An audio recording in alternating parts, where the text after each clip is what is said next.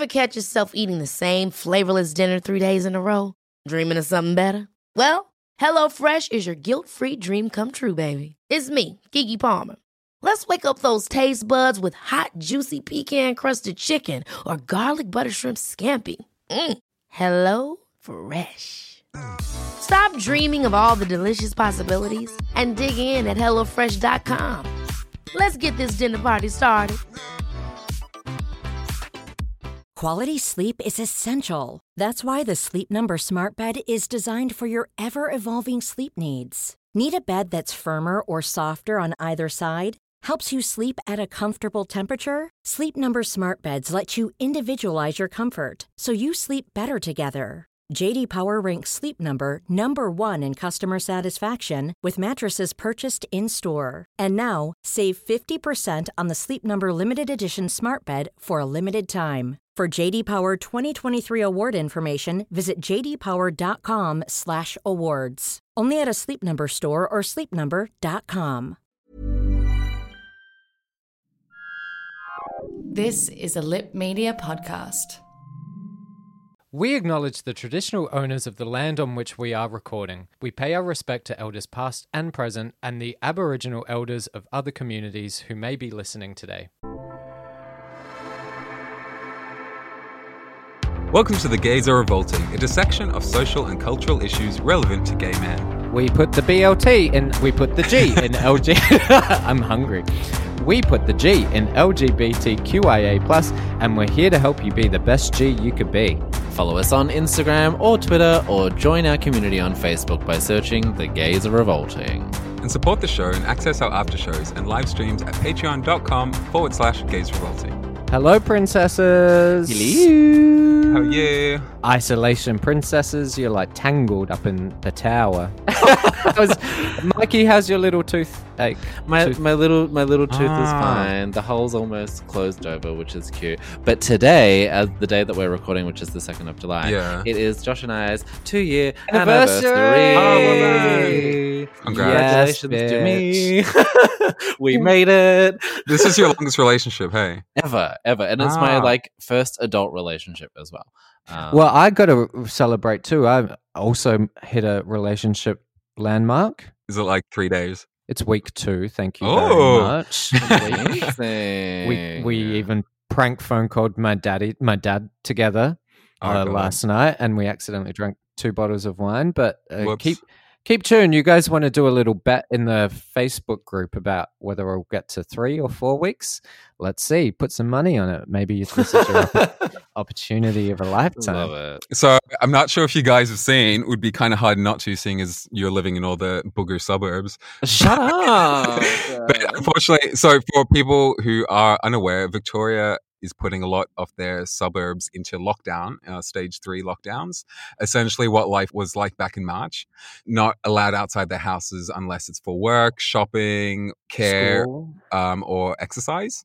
Yes. So there's going to be police patrolling a whole lot of neighborhoods. I think it's like 36 suburbs. 36 suburbs, and one of them is right next door to mine. Bit of a downer. Like, Australia's really making fun of Victoria at the moment. Oh my God, we're the real boogers of the country. Hopefully, these suburbs can get it on track, because Dan Andrews did say it might expand to the rest of Victoria if they can't. So please, God, just get it together so we can all carry it on. Living our lives. But I was thinking about it on the tram today, and I was like, during a pandemic, you have it's this weird space where you have a personal responsibility to yourself, but you also have a societal responsibility to the rest of the world. And we're so very rarely in that position. Mm-hmm. If you're in a hotspot, it fucking sucks. And it segregates us into the haves and have-nots again. Mm-hmm. Yeah. But the best part of this fucking story, which is so funny, did you guys... Are we talking about the security guards? The security guards. So it was in the news. Ridiculous. Part of the outbreak was the fact that when they quarantined travelers in these hotels, they hired inexperienced private security guards who were having sex with... Were they actually security guards, or were they strippers dressed as security guards? Well, there was a whole lot of stripping, baby. Yeah. But that was one of the causes. Crazy. Our suburbs are getting locked down because the security guards were fucking... People be having sex. It sounds like it was a real wild time in that hotel. Yeah, it sounds like people were really bored. This is going to be like a Netflix movie, but like seduction. Like we met in the love in the time of coronavirus. That's what it's going to be called.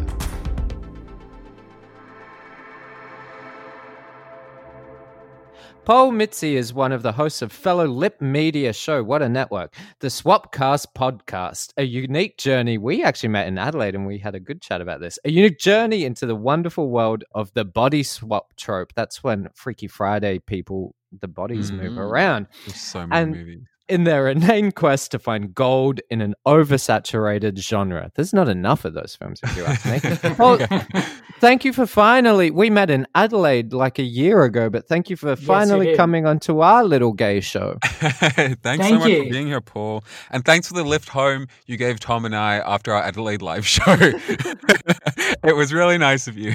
Yeah, he didn't let me in the anytime. Yeah, well, I didn't want to get it dirty, so.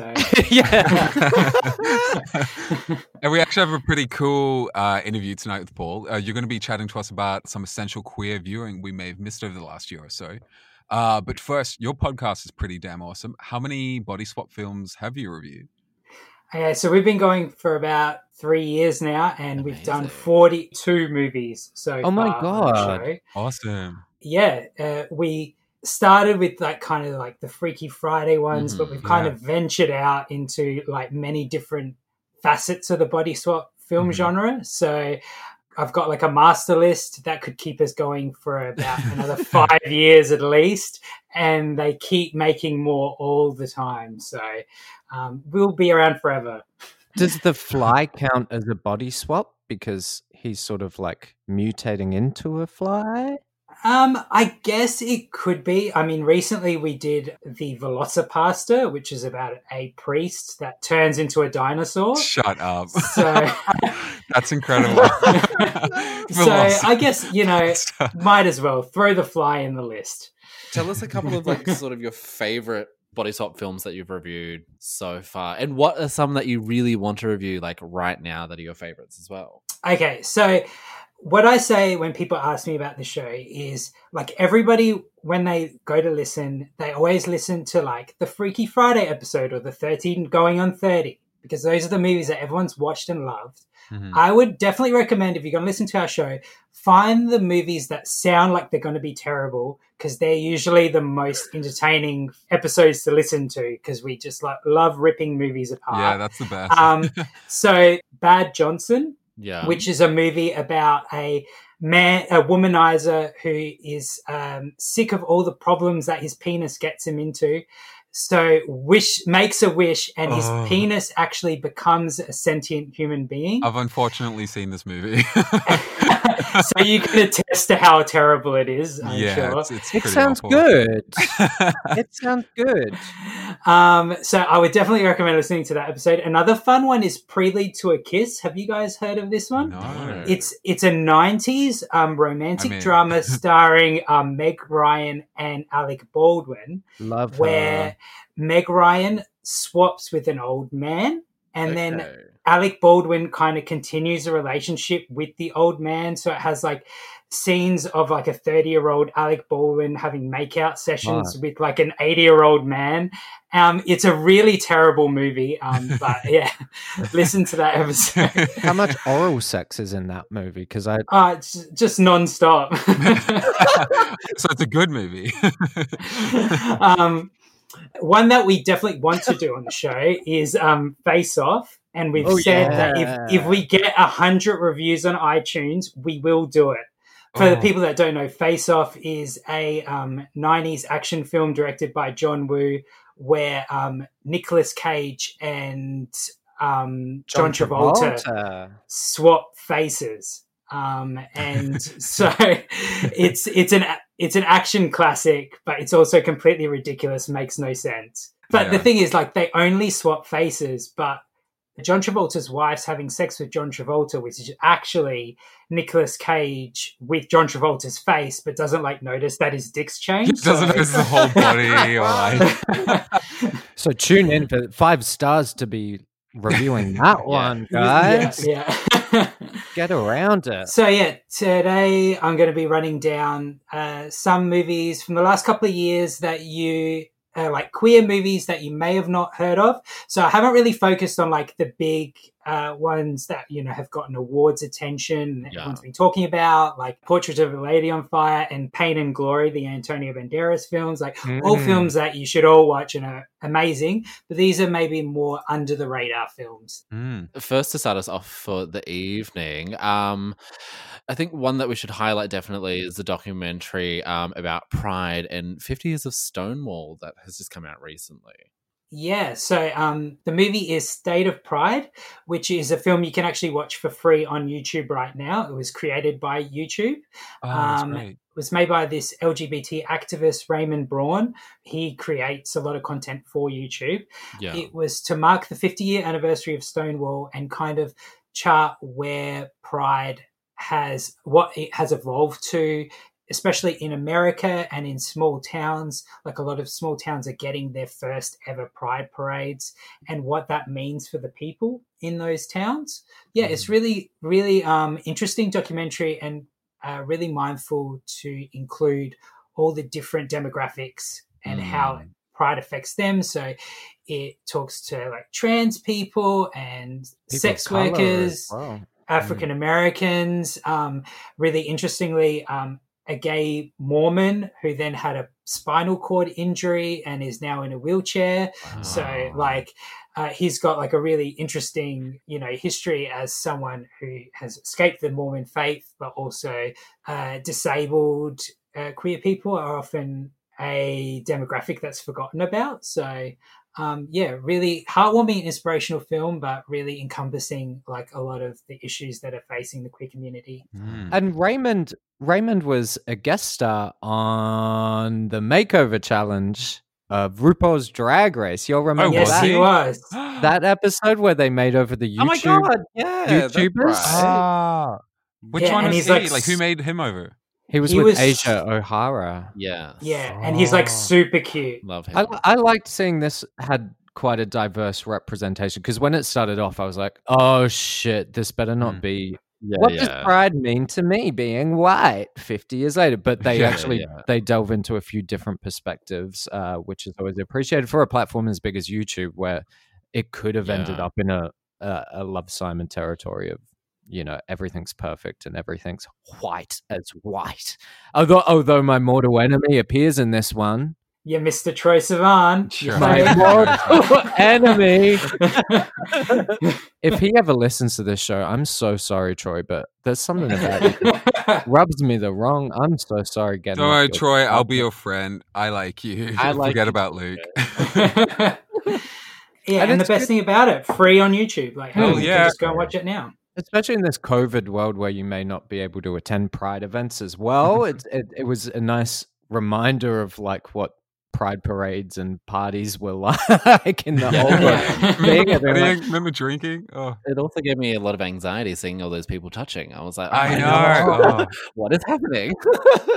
Yeah. The next film really excited me. I feel like I'm on. You guys ever watch David and Margaret at the movies? No. You remember that show? Yes. Thank you, Paul. I actually used to be on the David and Margaret movie forum. And wow.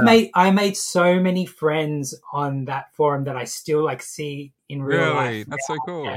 When I went to Melbourne this year, I actually met up with people I met on the movie show forum back in like 1999. So. Oh my God. Amazing. David and Margaret bringing people together. Oh, That's it. Paul, you've got to check them out. They're like an Australian institute. Like they've reviewed films for years and years, and Margaret's like this older fashionista kind of, you know, and then David's kind of this stuffy, like, I don't really like this movie's got a lot so of... So what, they review like current movies coming out? They used to. They used to be like the Roger Ebert, Siskel and Ebert kind of pair in Australia. Okay. So I feel like that right now. But the next film, I this one stood out to me. I really can't wait to be seeing this because it's a documentary about trans sex workers from Brazil. So it's also a cultural shift from what we're used to seeing in portrayals of the LGBT community, as well as showing a little bit of how multi-layered sex work can be. It's not this black and white sort of you're forced into prostitution thing. I think these stories are really important to be sharing at the moment, showing different cultures, as well as shedding light on what sex work can actually mean for an individual and what it is like in the real life. So if you could, what's your take on our next film, Margaret? Yeah. So this film's called Queen of Looper, and you can actually stream it on the distributor's website. They've made it available worldwide at the moment, which is factory25.com. All words, no numbers, factory25.com. It's about a trans woman called Luana Muniz, who has become kind of like a cult figure in Rio. And she's been a trans sex worker since the age of 11. She's now an elderly woman. Well, she was at the time of filming this. She's now passed away since the documentary is filmed.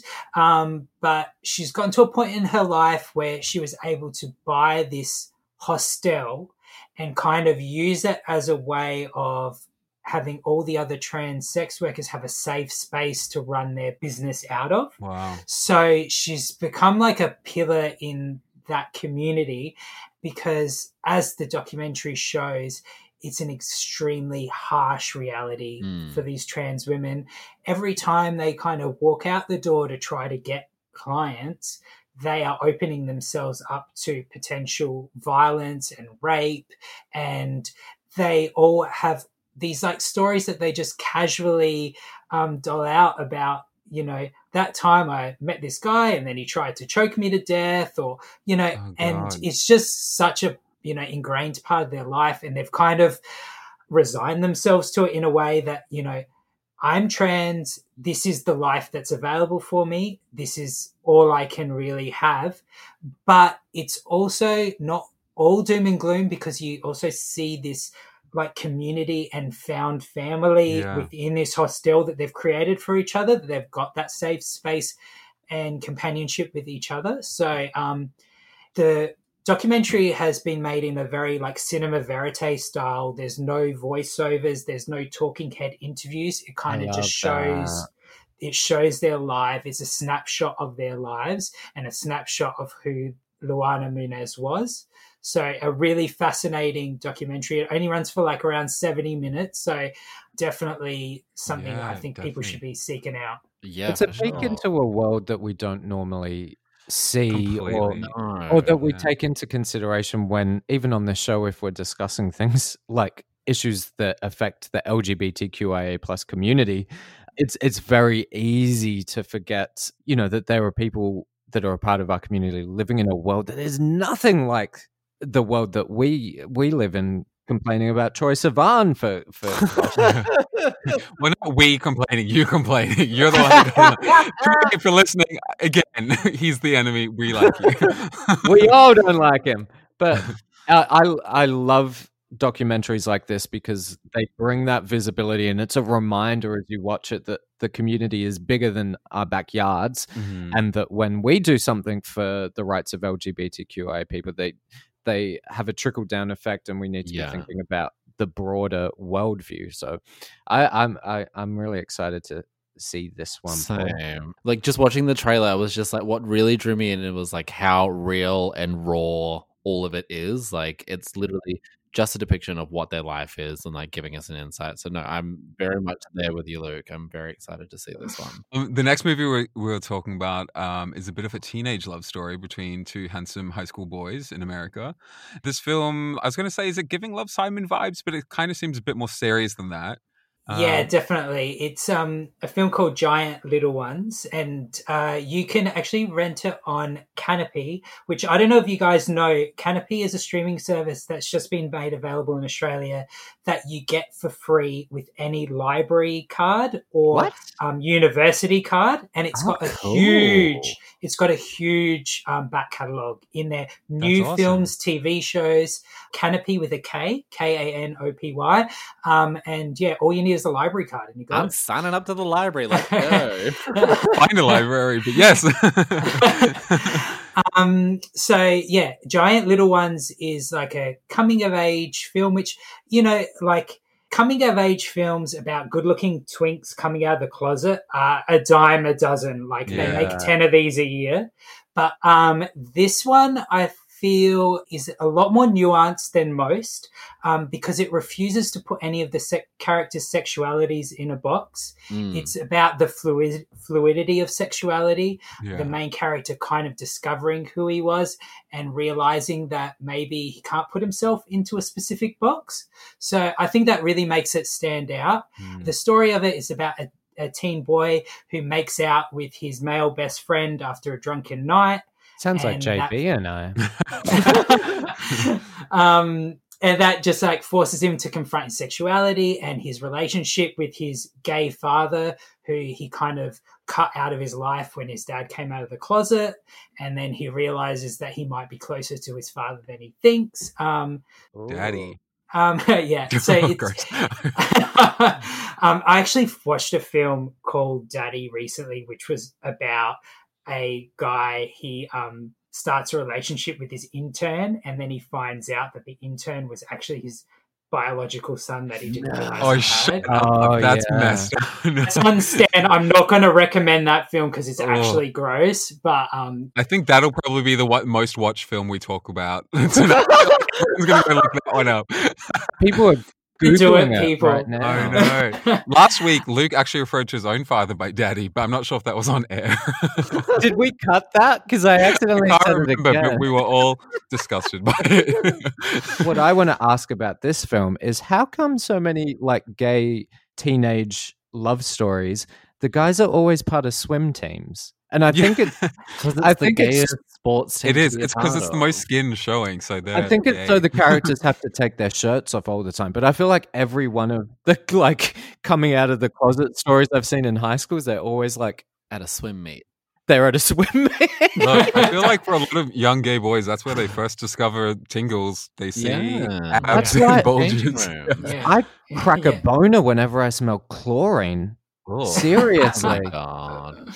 I hope everyone listening does check out these films. At least hop onto YouTube and check out the trailers for each of these films. I literally want to watch every single one of them. They all look so interesting. The more gay content you watch, the more content gets made. You know, if we ain't watching the films, they're not going to make any more of them. Next up, the film that we're going to chat about has been written and directed by Alice Wu. It is a Netflix teen drama with a bit of a twist, this one. She can see dead people. We already did that one. Look, adaptations of Cyrano de Bergerac happen all the time. We've had like Roxanne with Steve Martin, Whatever It Takes with James Franco, The Ugly Truth with Katherine Heigl, and Netflix even did one last year called Sierra Burgess is a Loser with Noah Centineo, which was terrible. I didn't see that. Oh, that one, bad, terrible. I watched like 10 minutes and I was like, nah.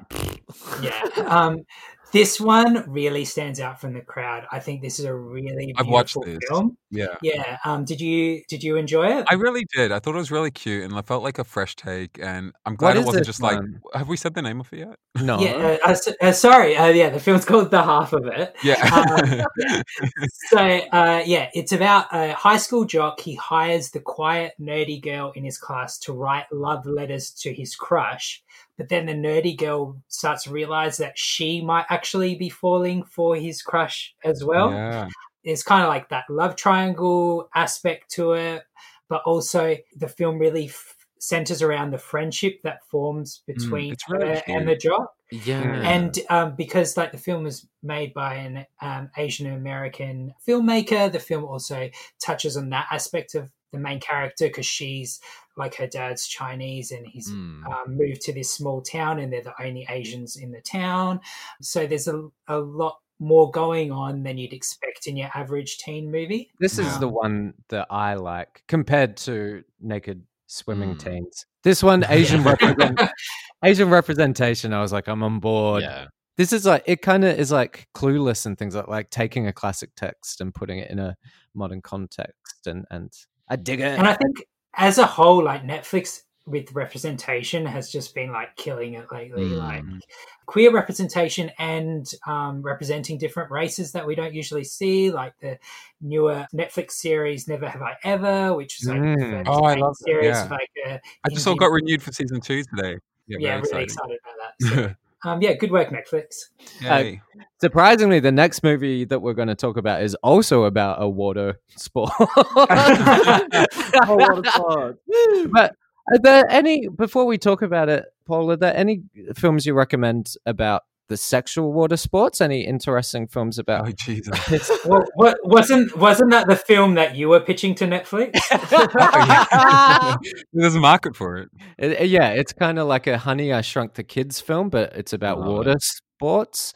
I'm being serious now. I'm being earnest. I'm just wondering. I don't think I've seen any water sports centric films, but maybe that's because I probably avoid them as a rule. But because it's a valid fetish that people enjoy and a kink that I think that we've got a documentary about tickling, for Christ's sakes. Maybe we got one about water sports.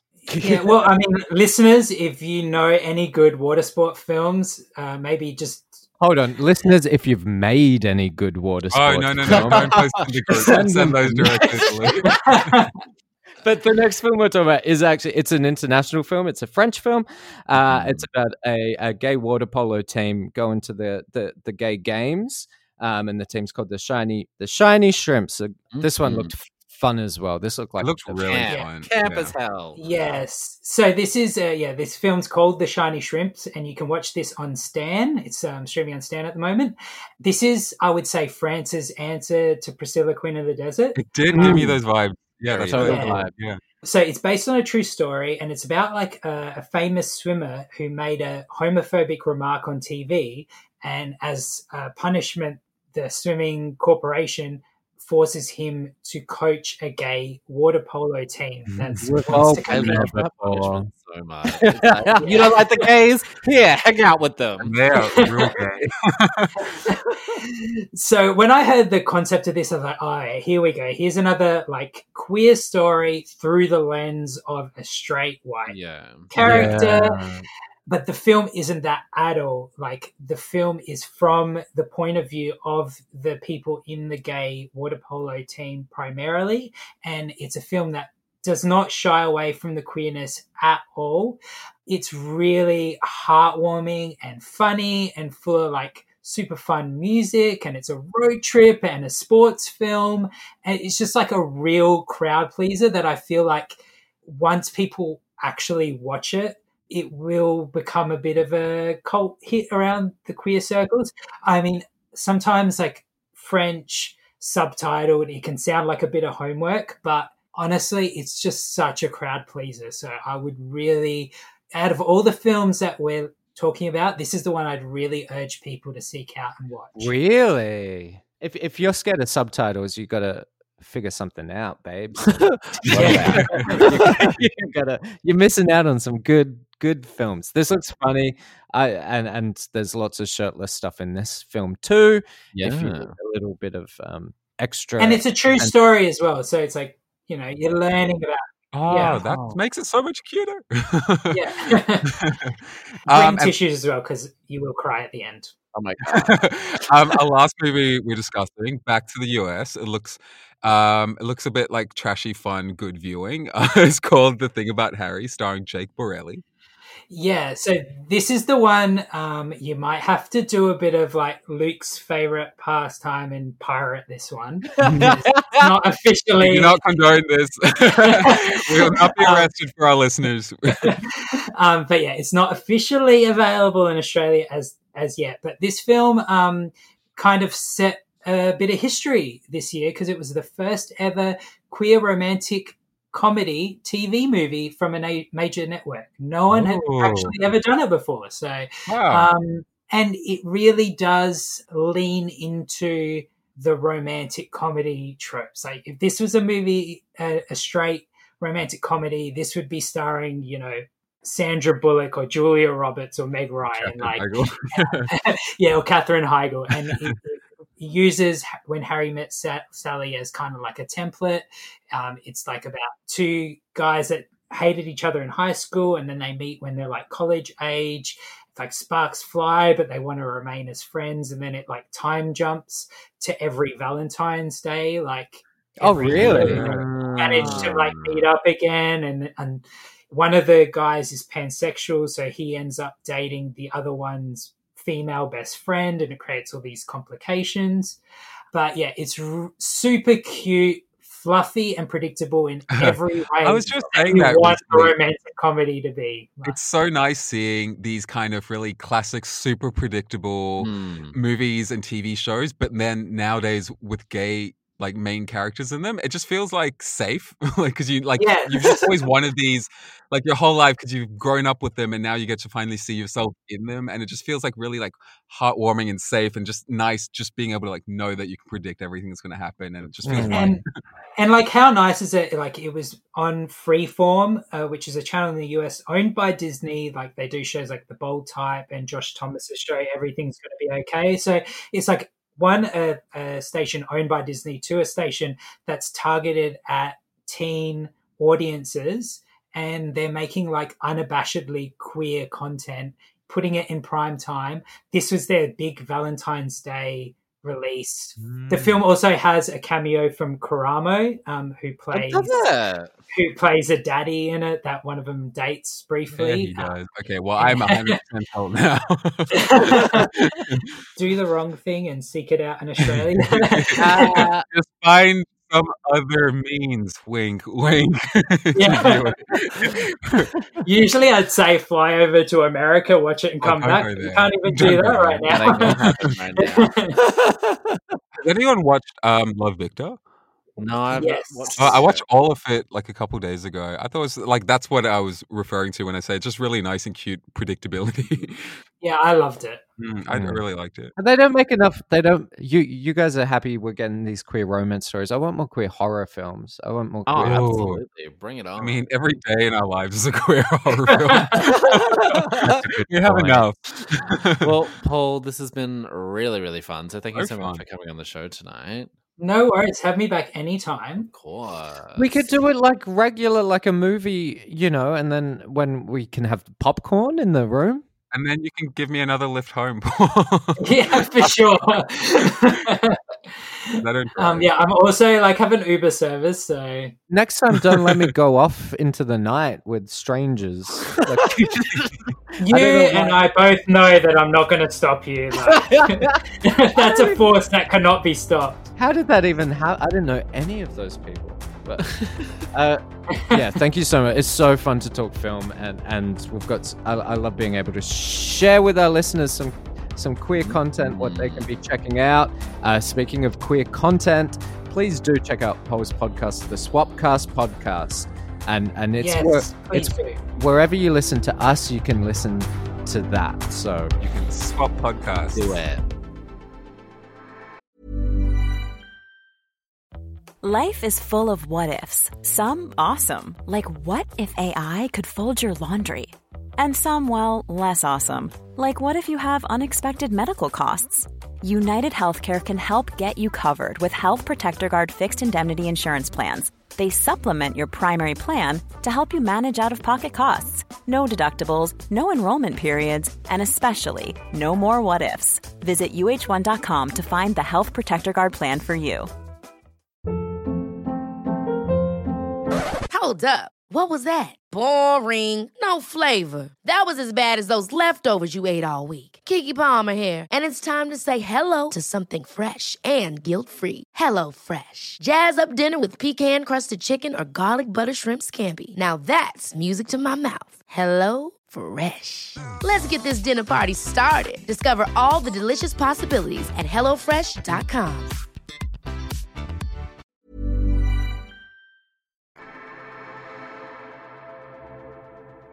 Brett East is an author and speaker who uses his experiences to challenge and inspire change-oriented gay men to get down to the business of improving their lives. His new book, A Gay Man's Guide to Life, is a resource for gay men who've experienced societal homophobia to put in the work to live their best lives. Brett, thank you so much for joining us all the way from Seattle. Thank you for having me. I'm thrilled to be here. Yeah, super exciting. Now, Britt, in your book, you've addressed many of the struggles that gay men face, and you've provided actionable information to change the way that gay men approach life. What are sort of like some of the obstacles do you think that are standing in the way of achieving happiness for gay men? I think the single largest one is we have, as gay men, we have spent most of our lives living a lie, frankly. We grow up isolated and alone because even the most well-intended parents do not raise gay kids, culturally speaking, I mean. So we have to find our own way in the world. We have to find our gay peers. We have to learn about our gay culture and cobble that together with our own two hands. And one of the inevitable unintended consequences is that we learn to put on a series of masks to hide from the world, to keep people from harming us, hurting us, abusing us, and ultimately knowing us. And that has led to an epidemic of loneliness because what those tactics, while they may serve us as children, eventually they turn into obstacles and they prevent us from being vulnerable, seen and known and loved. And so we then wonder why we have trouble finding a spouse or a partner. We wonder why we move from one transactional sexual relationship to another. And so I think one of the things in this book that I challenge gay men to do is to really get to know themselves, to take a fearless moral inventory, look at themselves in the mirror, figure out who they are, and then go be it. Go be themselves with all their might, shine with as brightly as possible. That's really the greatest gift that any of us has to offer the world. Absolutely. You also grew up in Tennessee and describe it as a place where intellectuals were punished and their differences were destroyed. You describe having to learn how to slink in the shadows, something you call narrowcasting. Could you talk a bit about gay men's tendency to do that? Yeah, I think we all kind of carve out our own space in this world. And the route I chose was one of middling achievement, meaning I did not dare shine too brightly and I did not dare fall too far so that I could kind of fall through the cracks, but on purpose, because I was so desperately afraid to be seen. Which was ironic because I also really wanted to be known and loved. So I was in this paradox. I was trapped in this paradox. And that was reinforced by the culture at large. 1980s Tennessee was a place where homogeneity was a virtue. And like I said, differences were destroyed. And it wasn't just being gay. All sorts of differences were destroyed if you were intellectual or artistic or what have you. So I learned how to straddle multiple worlds, but to my detriment, myself never formed. So as an adult, I had to go back and do that on my own. That's the thing, because there's so much that you self-learn as a child that you don't realize until you're an adult, that you're just like, oh, hang on a second, this isn't a healthy thing. I probably need to unpack all of this. And so many of us as gay men don't even have the strength to do that. So I think having a book like what you've written is such an amazing thing to put out there. So you've also described having joined a 12-step program for codependency during a turbulent relationship. What did you learn about the way that you approach romantic love? I learned I was completely unprepared because I did not have that foundation. I expected my partner at the time to be my everything. We were the same age and we'd been together for ultimately 7 years. We stayed together for quite a while. And this was in the early 90s before I was really even done, a monogamous relationship in our early 20s at that age. And unknowingly, I expected him to be my guide, my mentor, my teacher. And it was patently unfair. I just thrust all these expectations on him without even realizing I was doing it because I was so desperate to be joined in this world. And what that meant is inevitably there was a downfall, as would happen in any relationship. In our case, the downfall was traumatic because he was arrested for having sex with a minor. And it just exploded my world like an atom bomb dropping on my world. It leveled my very existence. And I decided to stay with him, not out of forgiveness or altruism, but out of desperate longing, because I was so codependent. I had such an excessive emotional reliance on him in the relationship. I really had nowhere to turn. And by some miracle, he got into a 12-step program for sex addiction because it turned out he was having lots of sex. And this is before that term was even really used in the public that much. This was a long time ago. Yeah. And by another miracle, it turns out there was a companion program called Codependence to Sex Addicts. So I watched him get in his 12-step program, and he started to get better, and I got livid. I was so resentful watching him heal and learn to love himself. So I thought, I'll show him, I'll get into my own. It was a miracle. Yeah, because the first time in my life, I started to get real. I took off the mask and I started to be myself, and in these rooms holding hands with these beautiful broken people who were just like me, sharing our darkest secrets. And I realized that I'm not alone, and I can be myself. And that's where I found my voice. So what I learned about love is that, of course, like has become a cliche since, or maybe always was, you have to love yourself first before you can love anybody else. Absolutely. And you've also described yourself, as many of us and gay men in general, having an awful relationship with your body in the past. In what ways have you kind of reconciled those negative feelings? You know, my body was the first thing I ever hated about myself. Yeah. It was what betrayed me. It was my body that was lusting after all these boys. It was my body that was swishy and feminine and that made me a sissy. My voice, my swishy gestures. It was my body that was a threat to my very life.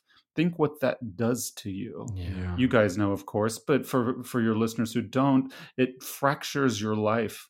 It permanently distorts the contours of your life until you go back and heal that core woundedness. And so my body became a repository for my self-hate. And I bought into the beauty myth, and I knew that I was not a part of it. Even with all of my privileges, even with all my good fortune, I still hated the way that I looked. Like so many gay men do. I looked in the mirror and I hated everything about myself. And none of it really had to do with my physical features. It was all an inside job. And so I had to go back and learn how to love myself. And that happened through yoga. It happened through sitting together in community with people and sweating it out and working out all those years of toxins. And it felt like almost a kind of a dance, these yoga classes. And I felt beautiful for the first time in my life. And nobody said anything. Nobody was looking at me. Everybody was just doing their own thing. It was all about me all along. Yeah, because it's like yoga's a form of meditation, so like you really are just with yourself and your own thoughts. God, and it gives maybe you I that should start space some to yoga. do that. It's not a bad idea. It works for many people. Yeah. Now, sort of the topic of friendship between gay men is also something that you've written about. What's sort of your take on that? Well, you know, I want straight people to understand that gay culture is intrinsically different. We have our own unique culture, and we love it, and it's something to be celebrated. And one of the beautiful things about our culture is that friends become lovers and lovers become friends. And there's all sorts of reasons for that, but it's wonderful. It's wonderful. We don't have those same narrow life scripts that a lot of straight people feel beholden Heteronormative, to. Yeah, exactly. It's something that's really beautiful. And we also have our struggles as a culture with friendship. And because we are often, you know, we don't deal with in America, we have the When Harry Met Sally kind of cliche based on that movie that says that men and women can't be friends because sex gets in the way. Yeah. Well, because of gay culture, we don't really have that. But what we do have is internalized homophobia. Yeah. And what we do have is cruising. And it leads to two different dynamics. One is that dynamic of twinning, where if I find somebody who looks like me and might be into what I'm into, then we can work a room together. So it's a utilitarian transactional friendship, not based on mutual love or respect, but more based on appetite and preference. And so it becomes a kind of usury at its worst. And what we also have is a kind of misogyny based on our internalized homophobia, where we hate what we describe at least inwardly, as feminine. These culturally constituted gendered terms, which do nothing but belittle those parts of us that are unique and divine. We often self-immolate, and then invariably we turn that outwardly to our friends. If we meet femininity in ourselves that we loathe, and we see those in other gay men, then it can adversely impact our friendships. For sure. Wow. And then the last dynamic is racism. In the US, racism among gay people is rampant and repugnant. You would think that we would know better because we're the victims of so much bias and stigma. But, based on my research, if it could be quantified, I am ashamed to say that I feel like gay men are just about the most racist segment of any society of our society in the US. And it's really a shame. And we're really just enslaving ourselves to our own fear and self-loathing. And we're really the ones losing out. We're the ones missing out. Absolutely. Totally. On the topic of racism, like, we gay men owe so many of civil rights to people of color, and women too. Yeah. Yet there's still all these gender and racial prejudices floating about in our community. Yes. I'm so glad that you said that, because we just had a major legal victory in the U.S. called Title VII, which says that it's now illegal for any employer to discriminate based on your sexual orientation, and your gender orientation, which is amazing. But what people may not know is that there's a direct through line between that new right that's been granted us, because before it was a really fractured, uneven, state-driven system of laws.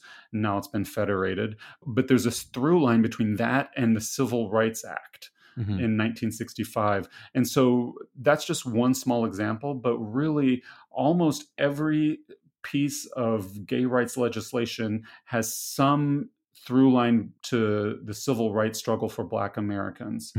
Moral issues notwithstanding, if you're only purely self-interested and cynical, it still behooves us to lift up others of different races. But, I think in terms of what we witness today, it occurs from everything from the fearing and fetishizing of Black genitalia to the abject rejection of Asian men. And you see this play out every day on hookup apps. Oh, yeah. Purely transactional statements.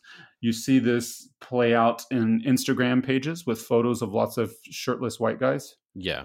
People don't realize the unintended consequences and harm they're doing both to their own lives and to the community at large, what people of color feel and see when they encounter those images. And, at least in America, white people tend to project a fantasy land that they pour themselves into about how everything is really nice because it's convenient for them, not realizing that it's just a matter of privilege.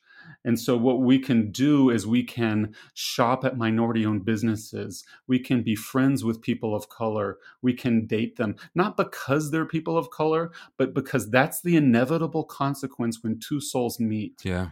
Yeah. Before you mentioned the how in the United States it got ruled that you can't be fired anymore for your sexual orientation. In Australia, religious organizations are actually exempt from similar discrimination laws. Is that the case in the US?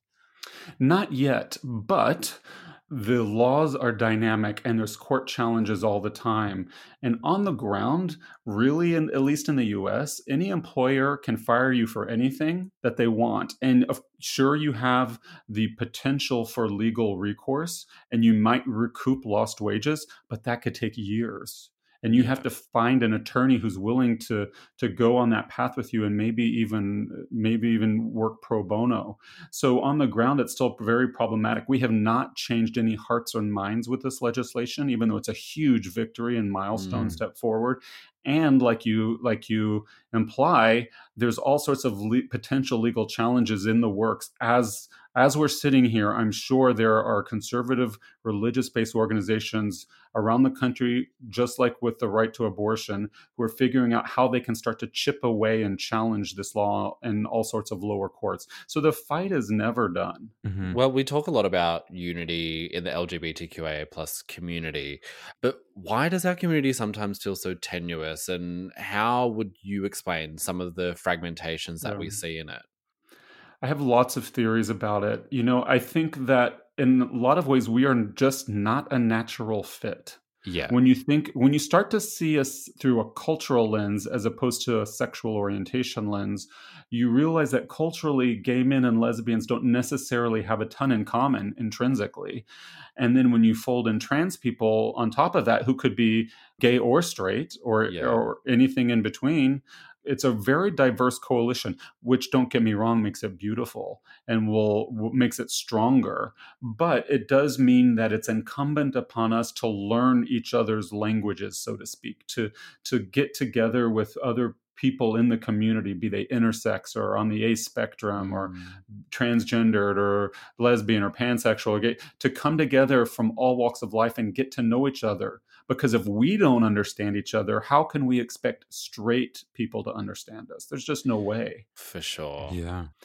Britt, I want to say a very big thank you for coming on the show today and discussing with us your ideas. It's been really, really nice chatting with Fascinating stuff. Where can people pick up a copy of your book? Well, first of all, thank you so much. It's a pleasure to talk with you as well. I It's a love pleasure having Australia. I haven't been to Australia in about 5 years, but I had a blast when I was there. So it's great to talk to you guys. So my website is really the hub for all of my work, britteast.com. And you can find my social media profiles there. I have a free blog. I have free articles that I publish. And that's also where you can buy my book. It's got a link to where you can find it on Amazon. And as we get on additional e-tailer sites, it'll be there as well. But that's really the best place to go to find all of my work.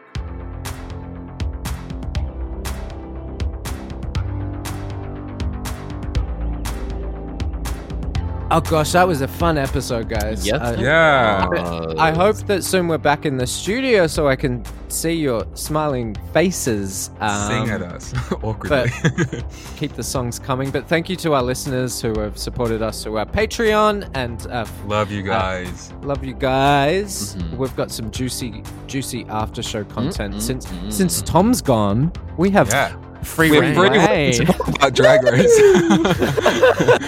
It's fully going to be the longest after show ever. It's like 2 hours long. Look, I've got nothing on. It's fine.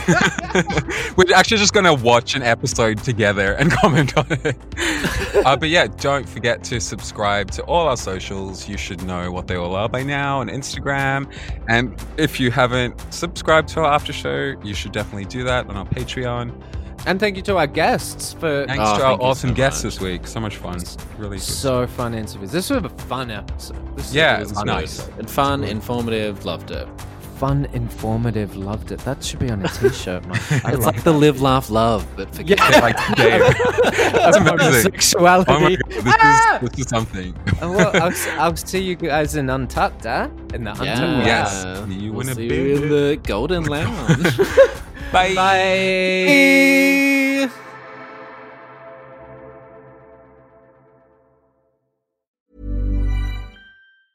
Ever catch yourself eating the same flavorless dinner 3 days in a row? Dreaming of something better? Well, HelloFresh is your guilt-free dream come true, baby. It's me, Keke Palmer. Let's wake up those taste buds with hot, juicy pecan-crusted chicken or garlic butter shrimp scampi. Hello Fresh. Stop dreaming of all the delicious possibilities and dig in at HelloFresh.com. Let's get this dinner party started. This Mother's Day, treat mom to healthy, glowing skin with Osea's limited edition skincare sets. Osea has been making clean, seaweed-infused products for nearly 30 years.